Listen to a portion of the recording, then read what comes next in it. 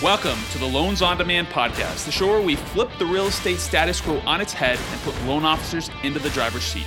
We give you all the tools, strategies, resources, and mindset needed to modernize your mortgage business and thrive. And my name is Luke Shankula, aka Longform Luke, and this is the Loans on Demand podcast. Hey, what's going on? Welcome to the Loans on Demand podcast, the show where we help loan officers flip the status quo on real estate agents and put loan officers in the driver's seat. And today, man, I'm super pumped because we have Adam Zach. Adam Zach is, I guess, a real estate investor. He has a magnificent obsession with learning and with real estate. He has a beautiful family. He does a lot with real estate. And I'm going to let him introduce himself because he's got a lot of cool things here that I think he should just, introduce himself. So what's going on, Adam? Welcome to the show. Hey, thanks for having me, Luke. Yeah, it's mortgages, houses, they just fascinate me. I mean, the idea, I know some people call it the American dream. I know now maybe people don't want to be tied down, and so that can, actually work to your advantage either as an investor or as a loan officer. Either they're moving more times, they're doing different stuff. So just got on this idea of, hey, how can I get to some sort of passive income? Either building a business, so was an ex-engineer now, so I did civil engineering for 10 years, got the real estate bug, got the entrepreneur bug. Lots of highs and lows, lots of like, hey, you reap what you sow, similar to what loan officers are like, yeah, you got to go out there, you got to shake the trees, you got to do a bunch of different stuff. And so just coming at this from the real estate investor standpoint, love working with loan officers, with real estate agents, if we can, kind of on the referral thing. And so we just kind of kept narrowing down until we found our niche. And that was people specifically that were denied the bank loan but still wanted to get in a house. And so we're trying to flip the script on that to still get people into homes even if they don't fit the exact bank criteria. In addition to that, got my amazing wife of 5 years plus, and then we got a 4-year-old, a 2-year-old, and a newborn. So life has a lot going on. Yeah, man, that sounds exciting, right? There's a lot going on when you got 3 kids at home and a business going on. But so tell me a little bit about kind of the come up story, right? Tell me like what it looked like as you're starting the business. I mean, you talked about it a little bit, right? You were an ex-engineer, but tell me a little bit about kind of like what the evolution of what you do in the real estate world has kind of evolved over the last, few years since when you started it. Sure. I think I equate it the most to the marshmallow test. Have you seen that test that they do with toddlers? Oh, is it the one when you do like you get the 1, or if you wait a certain amount of time, you get 2? Yeah. Ironically, I was just running that test on my kids, which is like fun. Like both passed, and I was like, ooh, this is kind of like a little fun experiment. But this idea of like delayed gratification was drilled into me pretty young. Sure. Where it's like, okay, go to school. Okay, get good grades so that you can go to, in high school, so you can go to college. Okay, go to college, get a good thing so you can get a job. Okay, once you're at the job, stash money away for the 401k so that you can retire. And I was like, okay, super. Right. Did all that stuff. And it was like, okay, well, now what? So I just do this for the next 35 years. And it was like, oh, something there didn't quite rub. So like I went all in. Like I got super excited like most people do, like when they say passive income or the FIRE or like crypto or doing day trading or stocks or fantasy sports betting. And like I tried so many different things just because my brain was like, I just can't rest. I want to try these different things. And so at first I didn't really like my job. And then I learned that you can actually like your job, be good at your job. And so I tried to make that as whole as possible. It was coached to me like, don't just like float out on your job, do all the side hustle, and then eventually get fired. So I was trying to give them the better end of the deal here at the civil engineering firm. And I think that worked out well in the long term for me. So I was like, okay, what can we do? Like I was trying to create like spray that you could put on the windshield so that like it wouldn't frost over in the morning. So I was like getting into like chemistry and other stuff. I was like, okay, none of this hit. And then I had a house hack going on, which is basically I was living in a house and I had 3 buddies living in it, and they were paying my mortgage. And the house is appreciating. Gotcha. They're paying off the principal. And I was like, ooh, this is kind of cool. So then I got into the real estate thing, bought a house, did the same thing, rented it up. And then that's when I started partnering up with people. And man, when you partner up with people, that was like the accelerator that went on it. That alone didn't quite do it. But we bought a house, thought we were going to flip it. Oh my God, we sucked. We were so bad. We bought like a 1910 house thinking that we could put like 10 grand into it. And I was like, oh yeah, that got us like 2 windows. And by the way, like the windows don't even fit because like old school houses and like this and passing the code. So to this date, I doubt we'll make any money on like our first 4 deals. But we learned a ton. So we're like, oh, we're not really going to improve houses. Well, maybe we should buy some turnkey. So we tried buying some turnkey. So it's like, oh, have a good W-2, start investing some money, do the turnkey route. And then we're like, oh, well, we run out of money. You can only invest so much. So like, oh, how do I get more capital? Right. So we kind of just started thinking of like, okay, well, what unique things can we do to either add value? So like you can talk about like flipping houses or borrowing or like getting your capital back. But eventually we landed on this idea of like buying a home for somebody that can't get a bank loan, where we maybe borrow 80% from the bank. The person brings 10%. So now we only have to bring 10% into the table. And then it was like a triple win where they got a home with the exclusive option to buy it. We got this cash flowing asset, and then they were able to refinance, at the back end to be a better situation than if they had just rented for 3 years. Right. Where they, had this equity built in the home. Like the last 10 years, real estate's been phenomenal. Now with interest rates or different things changing, like that might change, but like you could almost do no wrong in real estate the last 10 years if you just bought a piece of property and held on to it, especially these last few years. So we were sacrificing some equity, but we got these people into homes, and that's what's been really cool, especially if they're at like a week away from the closing table, or they go to the loan officers and they're hearing different stories. So that's kind of where we got into it. We call it kind of our business evolution 4.0, where idea 1 didn't work, 2 didn't work, but you kind of just, as long as you can keep learning, keep improving, I'm hoping that we have version 5.0 or 6.0 of our company as we continue to evolve. Love it. Yeah. And I always love talking about that because, people always think that, people get to where they are, it's just like a one-way trip to the moon. But, it's not always like that, right? There's always the ups and downs of, especially if you're building your own business and you're doing things that you've never done before. I mean, there's always going to be the ups and downs of, running a business. And it's funny, I was just, over the last few days, I've had a couple conversations with people in regards to, I don't know if you're familiar with the Dunning-Kruger effect, but essentially what that is basically like as you're starting something new, you don't have very much knowledge. So you start to gain this knowledge. And so you start to gain all this confidence thinking, man, I know so much about this thing. So you get to this point where it's called Mount Stupid. It's the peak of Mount Stupid, right? You think you know so much about this thing. So you have so much confidence. You're going to make all this money. You're going to do this thing. It's probably how you felt when you buy this 1910 house. Like, man, this is like the perfect thing. We're going to make so much money on this thing.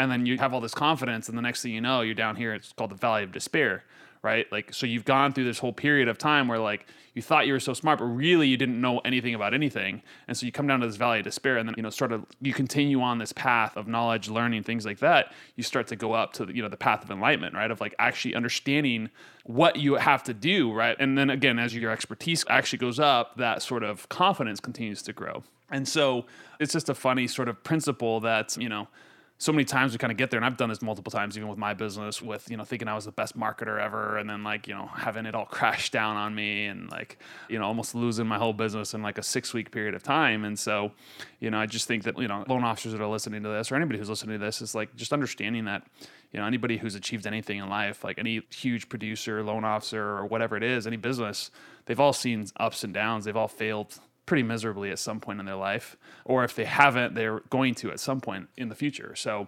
I just love talking about this just because of that, right? So, when it comes to what you do, I mean, what's kind of your typical person that's fallen into this window, and like, how do you kind of work with loan officers to help them have creative solutions to, get someone into a home, right? Because at the end of the day, most loan officers want to get them into a home. Like at the end of the day, they also want to make money, right? But I mean, if someone's fallen out at the very end, like, how do you help with that? Yeah, that's usually where the conversation starts. Sure. If someone finds us and they either been told they can't get a mortgage, denied, or they think they can't get a mortgage. Sure. And we'll usually break that down where it's like, number one, if you haven't talked with a mortgage loan officer and you just think that you can't get a loan, like go talk to a couple different people. Like, I always say like, well, you got the big nationals wherever you have a checking account. And then number 2 is go local, because sometimes the credit unions, different places, like, if they're lending out their own money, they can play by different rules. At least that's my understanding from where I've had here is like, well, they don't have to meet the exact things if they're not selling them on the secondary market. If they're keeping on their own, like they can have different overlays, do what they want. So it's like, hey, just in that fact, like just because you don't have a 580 credit score, maybe you can do that, which again is none of our own business, right? We're just trying to disqualify them, because if they can get a mortgage, we just say, hey, go that route. Right. Where we do find people is like, well, I talked to the loan officer and he's like, my credit's not quite there, but in a year on this plan, I can get there. Or I'm self-employed, they want the 2 years, or I changed jobs and I can't quite get there. Probably a lot what you would hear, same thing about the non-QM space. Sure. Of what we're doing, except for we're not doing non-QM. What we're going to do then is buy it with our own private capital that we're raising and then sell it to them on a lease with the option to buy. And how that's different is there's not a mortgage. So the investor takes title and then they have the option to buy it. And so a lot of times loan officers will come to us to be like, man, like I just can't quite get this person into it, but they really want this house. And if they don't get an offer on this house in the next week or whatever it is, like they're going to lose this house and they want this house. Yeah, especially in this market. Yeah, so that's where in like, 3 to 5 days, we'll get them turned around and we'll get offers, submitted, after they kind of contact us. So that's the big one. And I wish that we could pay loan officers for referrals because like for either half of their fee that they would normally get, like I would gladly do that. My understanding is like there's different rules of what they can or can't do. And right. I'm always like, oh, can't you call it a marketing budget or like do something creative? Because I was like, we're doing our own marketing, right? And you just happen to have clients who can't get a bank loan that you're probably just nurturing, giving them a plan and hoping that, a year or 18 months down the road, you're going to get a loan with them. Right. And my thought would be, well, if we buy a home from them this year, can we give you a little bit of something on the front end? And then on the back end, let's work side by side so as soon as physically possible, they can refinance a loan with you. Right. And it's like as soon as their credit score hits 580 or as soon as they hit that 2-year mark or as soon as they get their taxes or as they hit their 6 months of employment, at their job status, perfect. Run them through your application and that way they're already in the house. Right. And they know that they want to refinance because with us in private money or hard money, however you want to call it, like we're more expensive than a bank. And right. people know that, like we're pretty upfront, like, well, your mortgage would be $1,500 with them. Well, it's $2,000 with us. Right. And their idea is like, well, maybe I'll pay $500 a month extra, for this option to live in the house for 12 months and then not have to move, as opposed to just basically throwing away $1,500 a month in rent for a year, right. Which is 10 to 12 grand going out the door. Right. And right, so right. that's probably my offer where we work most with loan officers because I'm not trying to originate any loans ourselves. And then number 2 is the dreaded underwriter, which I always throw under the bus because I have yet to meet an underwriter. I have an ongoing bet of whoever can take a photo with an underwriter first in a group of people because I still don't know if they exist because I've never actually seen one. Right. So we always make that joke because they always get the butt end of everything and they always get blamed. But I've yet to see one in person. So if anybody wants to come in and take a selfie, I would love to take a selfie with an underwriter just to prove that they exist. It's always the underwriter's fault. Yeah, I mean, that's funny that you say that. Even at the end of the day, right, like they're typically underwriting to specific guidelines. And so they don't have a ton of control over, what happens. But, there is discretion that can be made. And, as someone that formerly worked for a mortgage company, I mean, there was some underwriters that were certainly more, let's just call them stringent than others and just weren't as willing to make, just decisions for themselves. And if it wasn't like black and white, then, they weren't willing to play in the, but that's typical of anybody in compliance sort of law background sort of people, right? There's just the type of personalities they're going to fall into. They're detail oriented, right? It's hard for detail oriented people to, stray. And whereas like salespeople are like, oh, come on, man, why don't you do this? Like, and I remember being that salesperson that's like always trying to find the angle. That's right. But it doesn't always work. Yeah. I mean, in their defense too, like sometimes something does pop up at the last second. Like, right. A lot of times it's not stuff that like anybody blatantly missed. It's just like, hey, they followed the rules. They're going through their process. I mean, and sometimes even these buyers can like, go get the car loan or go do something really silly. Right, I mean, it's not the underwriter's fault that they went out and got a $50,000 truck and like, yeah, your DTI is like all messed up and like, hey, yeah, we can't do anything. So that's where we've gotten a few calls where like just this morning I was talking with a lady in Indianapolis, Indiana. And she said, hey, we're supposed to close on June 22nd. So this is in 5 days. So they're already in contract and everything. Yeah. So she's like, home inspections like done, like appraisals like good. And then like, yeah. And then they said like, we can't do this. Like, what can we do? And so we kind of had a couple options. And so like we're actively working through this, me and my team, where it's like, ooh, can we come in all cash, have them just assign it to us and we'll close.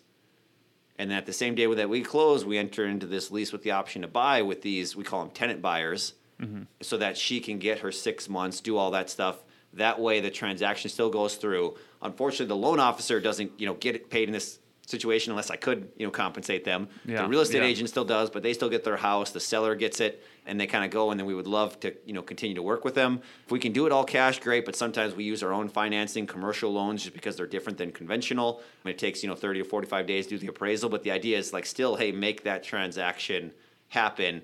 Just so that this loan officer doesn't just say, sorry, we can't help you. It's like, sorry, we can't help you, but hey, here's someone that might be able to make your situation a little bit less painful because if you're moving and doing all this stuff, like there's a lot of emotions going on. Yeah, well, and I think this is going to become more and more common. I mean, I would say in the market with rates going up this high, that's eating into affordability and things like that. And like, maybe someone was already tight and all of a sudden rates go up, like they did, a couple days ago. All of a sudden they're priced out of this home that they thought they had. Obviously, if someone goes under contract, they're most likely going to be, locked and loaded. It's not going to, be affecting them like that. But heaven forbid something like that happens. It's good to have options. And I've heard of, again, this is maybe a question for the audience, like, can individuals lock rates? Like I've heard of someone here locally being like offering the loan originating company offering like 180-day rate lock. Yeah, there's options. Typically, it costs you. Like it's going to cost you. You're going to pay a little bit higher rate, but you can lock it for longer periods of time. But yeah, typically 30, 60-day locks. You can do, you can do lock extensions, things like that. But again, it all costs money. They're making their money one way or another. Yeah, there's going to be fees and things like that associated with longer locks just because, you got to think about like there's inherent risk for the lending company to do that. If we go back to, the start of 2020 when the pandemic hit, there was a lot of people, like even some companies couldn't even honor their locks because if they would have honored their locks, they would have gone out of business, like because they got margin called. And so, there's things like that. There's that sort of risk that companies have when it comes down to that. Because we were chatting about like how many different ways does the money get touched from buyer to seller, right? And where the money, actually goes. Like on a $200,000 house, it's like, ooh, like 40 of it, is like cash and, maybe 30,000 of that goes, towards the seller, 10 goes to title company, agent fees, all that stuff. And then all the money that's loaned gets securitized. That's sold off. And then you got a bunch of investors that are buying up all these packaged portfolios. Right. Things. It's like, man, there's a lot going on there. There's a lot of people involved in the mortgage transaction, and so what I think is important too to think about as a loan officer is like, at the end of the day, you're someone that's providing solutions and like whether or not, obviously you want that solution to benefit you, but at the same time, like, like you said, someone's potentially going to get left like, maybe they already had to sell their house. So like in the scenario you just talked about, like what if this person has just had sold their other house, now is moving into a new house and expecting to be able to move into it, and all of a sudden they're going to be left homeless because of the situation. So like having solutions, if you're a solutions provider, like I think it's always going to come back. Like if you're a problem solver, if you can figure out ways to creatively solve problems, it's going to be good for you and your business. Again, even if you're not able to receive compensation in regards to that. And I don't know the legalities of it. I do believe though that, you're not really supposed to pay referral fees and things like that. Again, I'm not the compliance person, but I do think that there is power for being a solutions provider, even if it doesn't mean yourself, right? I think it's a powerful sales tool as well, right? Like, and one of the things that I think is important is like, okay, like you have a conversation with someone, this person, maybe your solution isn't the right thing for them. It might be someone else. Like, same thing with you, right? Yep. So I just think that puts you in a different space or puts you in a different, I don't know, like you have a different frame when you're able to, as a salesperson, like your goal is ultimately to, figure out if it's someone that you can help, right? And so many times people take sales like too far. It's like, well, you were convincing them of something that they don't really need or isn't what they need, right? So like in certain scenarios, it might actually make sense for them to go with you in the short term, especially if they can't qualify, right? So yeah, man. So tell me, like, what does this look like in terms of like, what are the sort of criterias and things like that people have to fall into to qualify? Sure. Yeah. The larger vision is like, and this is like a 10, 20-year plan is like, ooh, could we like semi-privatize the mortgage industry? Sure. Where you got somebody in California that's sitting on $200,000 and they want a loan on a property in Little Rock, Arkansas that's worth $250,000 and somebody else is coming in with $50,000. Like, why can't they just strike up a deal? And he's like, you know what? If I get a 5% interest rate on it, like I'm happy. And like, hey, if someone could do some oversight or play a little bit of matchmaker, which is kind of already going on, just on a much larger scale. The idea is, could this be more of a peer-to-peer lending? And so the idea that we stepped with that was point one was, okay, you have an investor. If you're an investor, what would you look for to buy someone a home? Now the bank looks at their things of debt to income ratio, their credit score, a whole plethora of stuff that you could probably educate me on. As an investor, if you're looking at something, what are you looking for? And it's like, okay, what's my risk and then what's my potential return? Right. And so the way that we do it is like, we're not going to tell anybody no.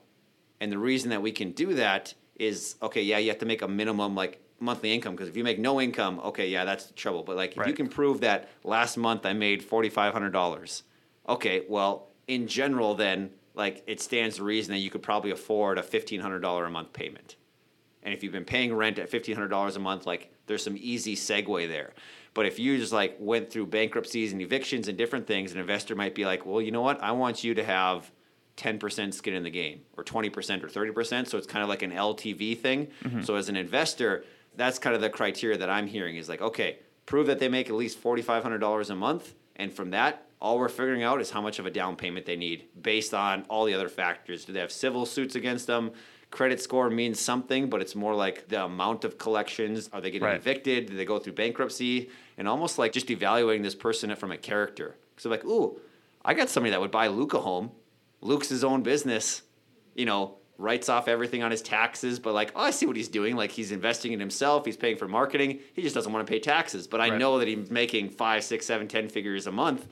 Like you can have some rest assured that it's a little bit tricky to prove that as opposed to just looking at whatever your AGI is on your tax form that the banks have to follow. And so it's a little bit less solvent, but it's just way more flexible from what we're hearing. And so like an investor wants to see above like a 10% return on their money, which is like, hey, I could either just put money into the stock market and with enough time get 8, 10, 12%, or if I got some real estate, there's some collateral, I'm getting an interest rate, or I'm maybe getting some cash flow, and I get to depreciate that. And so we're basically have like a pool of investors, our own private money, that are just looking at like, hey, what are you looking for as far as like a return? And then we're just matching those up and presenting those to people. And we kind of like payment calculators and stuff on our website. So people are like, ooh, here, I can do this. And here's what the premium charge is or how things work. Nice. Does that answer your question? Yeah, no, for sure. And so when it comes to that, like, so are you working with, are these like corporations? Are these like individuals? Like, who are the people that are investing in these?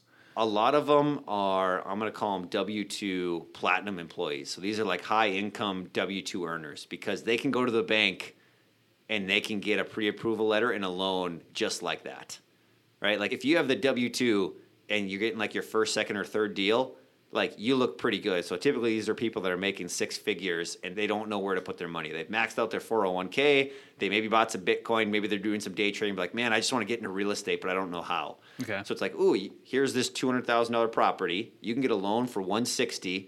You can bring 40 grand into this thing and you can maybe cash flow $500 a month. So we present that to investors and they're like, ooh, that sounds like a good deal. I get a property, it cash flows, it's a rental property, it's pretty turnkey because the tenant buyer's picking it out, getting the inspection, I'm getting appraisal.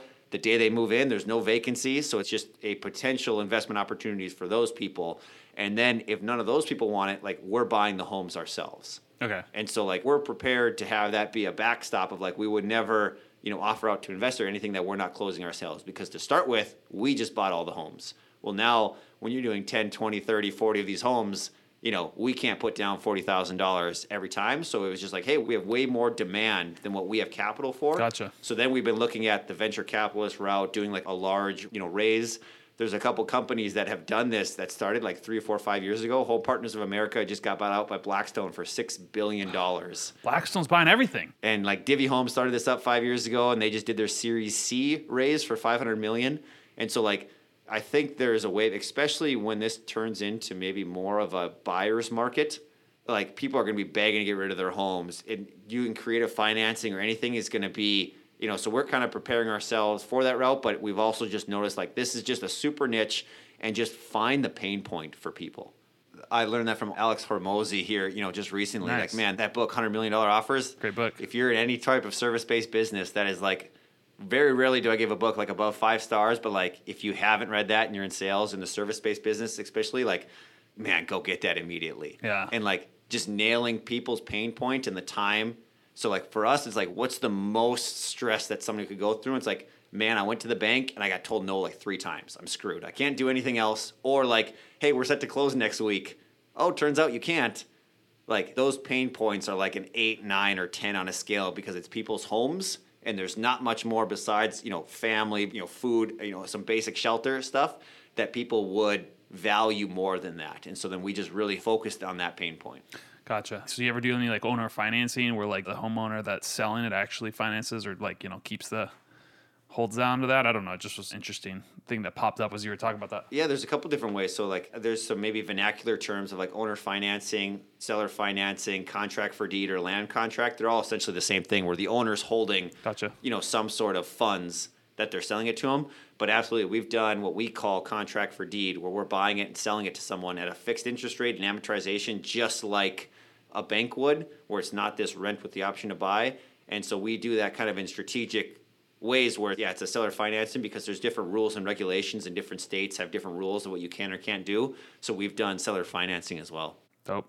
Cool, man. Kind of the segue into like, this could be an interesting investment tool for, even some of these high earners, loan officers, real estate agents that might be listening to this, is like, just another way to potentially invest money. So, I mean, I know you got the real estate investing background. Like, what would you say is kind of like a good way? I mean, I know you've done a couple different things, and obviously you fell on this. Is there other ways that you're using to creatively invest money into real estate, or is it kind of all going into this venture? Sure. So I would say I subscribe to Robert Kiyosaki's The Four Quadrants. Sure. Where, I was the employee, and then the next quadrant's kind of self-employed, the next one's business owner, and the next one's investor.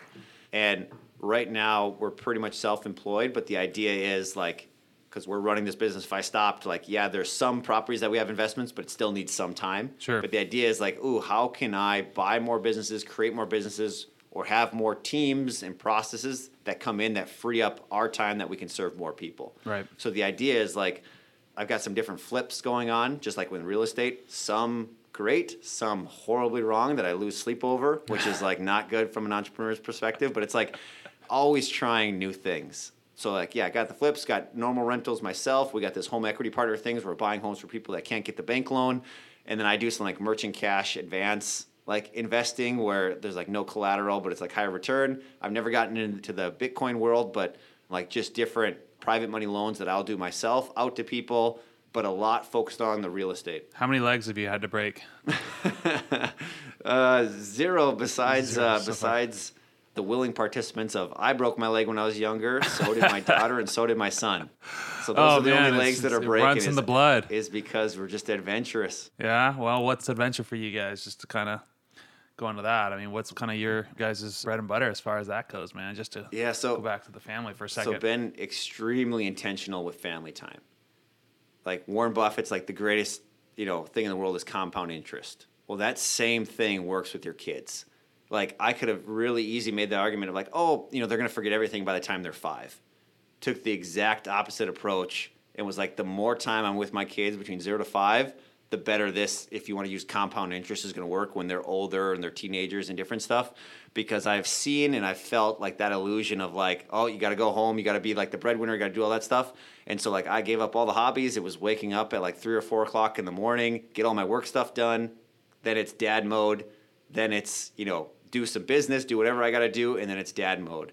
And so like, especially when you're doing the side hustle, when you have the W-2 plus that, like I was not forsaken family in that. And so right now, I mean, there's always ups and downs with being a dad, but man, it's so intentional. I'm in a group called Front Row Dads where it's family men with businesses, not businessmen with families. Love it, man. And so the idea is focused on that. So with me, it's like, how many principles and life lessons can I teach my kids? Can I take them to some flip houses, do some fun things, with them and teach them? And what am I instilling in them? And then as I'm building up this passive income in these businesses, let's go take the RV and hit every national park. My wife loves national parks. The idea is like, hey, let's travel, let's go different things. And so right now when they're younger, we still travel. Like we took everyone to Estes, drove the 16 hours in a car with a 1-year-old and a 3-year-old, like did all that stuff. Cause it's like, man, you just do it. Like, don't make the excuses, do it. And I'm like, man, it's just going to get better. Keep doing that. And like the marshmallow test for the family, like, man, that's going to pay off. If I could be sitting 20 years from now and be like, just looking down at like how much time I spent with my kids and how good of people they came out to be, hopefully, like,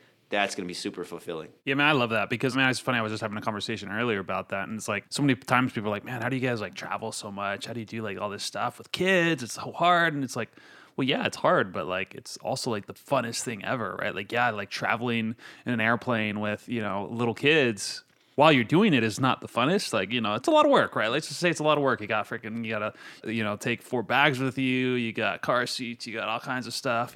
We go to Tahoe every year at the end of the year, basically in December, and my kids are like, right now it's June, and they're talking about that because we've gone for the last 4 years, and it's like they're one of their core memories now. Like it's literally June, and they're talking about, when are we going to Tahoe? When are we going to Tahoe?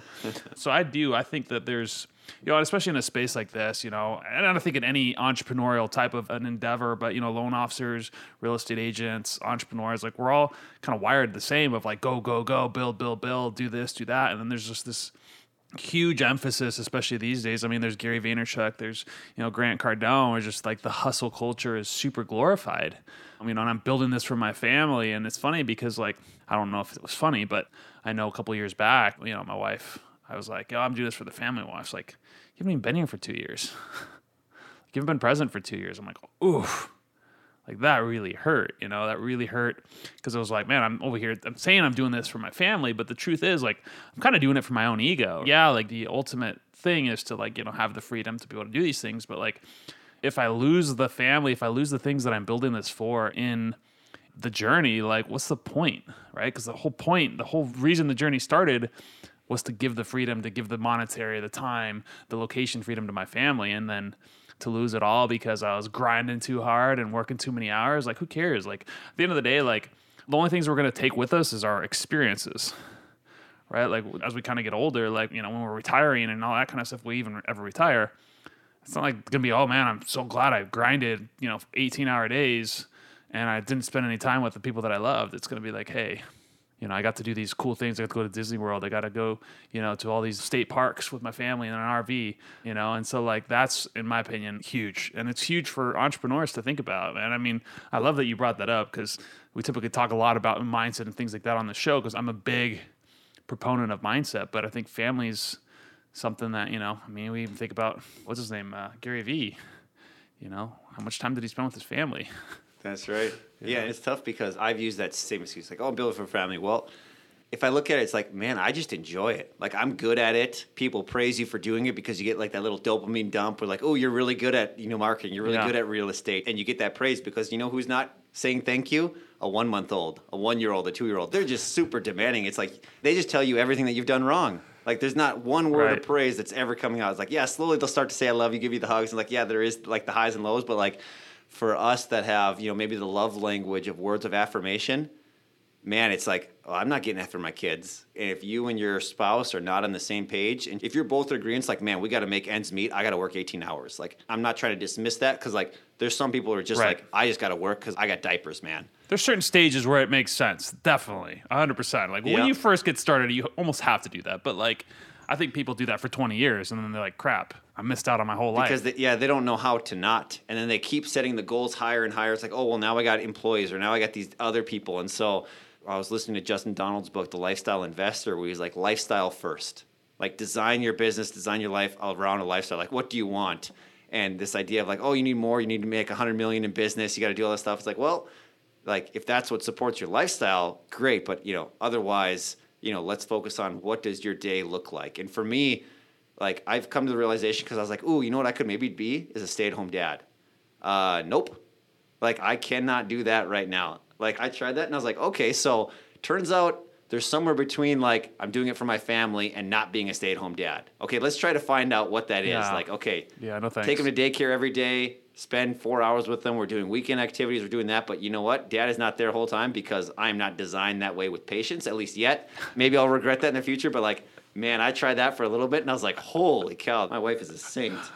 Oh, dude, I 100% agree, man. Somebody's like, man. And then, like, I go home or have to watch them for a whole day, and I'm like, all right, well, you know what? My wife is, like, the best human ever and the most patient human ever because, like, I come home and there's like a mess, like the kids are like knocking something on the ground. I'm like, what the world are you doing? And she's like, you just got home. Like, you can't be like that. I'm like, yeah, I know, but it's just sometimes it does get kind of frustrating. So anyway, yeah. So I think that's huge. I mean, I think the thing that I liked, I mean, obviously being a problem solver, things like that. But when it all boils down to it, like, what are we in business for? And I think defining that is huge, right? Because I think it's super easy. I mean, in the mortgage industry, to just want to go and grow for growth's sake. But if it's not something that's like, like you said, if it's not something that is what you've actually defined as what you want out of life, you're probably going to end up one day regretting it, broken relationships and things like that. Or maybe you won't, maybe that's not going to be a problem. But again, defining what you want is going to be huge. So I really love that, we kind of ended at that is just like the importance. And I'm a big family guy. I mean, not everybody listening is going to be a family, but like, what is it that you actually want, right? Maybe you want to travel. Maybe you want to do those things. And are you going to wait too late? Are you going to wait too long before you start to do those things that you really want to do and end up, 20 years later, wishing you would have done it 20 years ago? That's something to think about. I think we're all too busy in life. And one thing that I hold very dear is almost just like thinking time or what I call gym time. Like, do you know where your brain goes? Like if you just go for a walk or you work out or you go for a run, it's like, ooh, your brain's like problem solving in a way that if I was sitting at a desk answering emails and doing all that stuff, like wouldn't be possible. And so like I would maybe challenge different loan officers, different things. Like if you're like, oh, I got to get up, go in there, make the calls, do my leads, do all that stuff. Like, man, if you just take some time and like just like think, go work out, do some stuff, listen to a good like inspiring book or audiobook or something like that, like that investment, it's like, although it's not immediate, it feels like it pays tenfold dividends in the future because you just have to come up with one idea, maybe remember one client that you forgot about that you just reach out and say hi to, and it's like, ooh, that paid for it itself because you just weren't such in the hustle and bustle. Yeah, I agree. I think there's value to be had in just stillness and silence and things like that, although it's hard for us in a social media world that's full of technology to ever be silent, right? Like we're trying to fill our silence with notifications and dopamine, but it is important to have those times because I think that's when you get more creative. Like you said, like you have ideas, you're solving problems in a different way, but it allows you to be creative and be, who you really are. The Stephen Covey, I think it's also the 4 quadrants, right? Like, a lot of times what we end up dealing with is like what's urgent and important, but a lot of the time we need to be spending is important but not urgent. So that's like planning. That's, downtime. Like that's like super important, but we don't think about it. So now we're putting in 14-hour days. It's just like, really, if you would have put 8 hours and just structured your day a little better and focus on the things that are going to move your business forward versus just reacting to everything, you'd be way more advanced. But we just get so stuck in this reactive mode because we never slow down to think about, all right, what are we doing? So, and I love that. That was a great sort of like ending point. You got any other tips on that? No, man, I was just thinking about it because when you're in the thick of it, you know what you don't want to hear? Oh, just relax. Don't ever say that to your mom or to your spouse. I mean, that's... Yeah, like it's so hard to see once you're in it. But no, thanks for having me on. This has been a great conversation, man. Hopefully this is helpful. Yeah, absolutely. And if someone wanted to kind of learn a little bit more about what you do, find you online or anything like that, connect with you, what is some good places they can find you? Sure, I would say 2 things. Number 1, we have a podcast. It's called Pre-Approved. So it's for the 1 in 10 Americans that get denied a bank loan each year. Talks about like 5 different ways to get into a home without a bank loan, talks through the lease option, the contract for deed, because I think there's a lot of ways to do rent to own the wrong way. Take advantage of people. There's scams out there, so we try to break all those myths to make sure that if you can't get a bank loan, you don't fall into those. And then number 2 is if you wanted to get a hold of us, you can just go to homeequitypartner.com, and we have a lot of like agents, bankers, tabs, emails, phone numbers, social media, all on there. It's just homeequitypartner.com. Awesome, man. Thank you so much for being here. And I do love, I know we talked about the creative financing and things like that, but I think to me the most powerful piece was just, being intentional about basically about your life, right? If you have kids, if you have family, being intentional about spending time with them. But I think it really comes down to being intentional about living the life you want to live, right? Not living the life someone else tells you should be your life or anything like that. Like, because again, you're going to wake up and be like, man, I was living someone else's life for the last 10, 15, 20 years. Amen to that. So thank you so much for being here, man. And for everybody who's listening, have a great day. Thank you. Thank you for tuning into the Loans on Demand podcast on loansondemandpodcast.com. This is an I Love Mortgage Brokering production.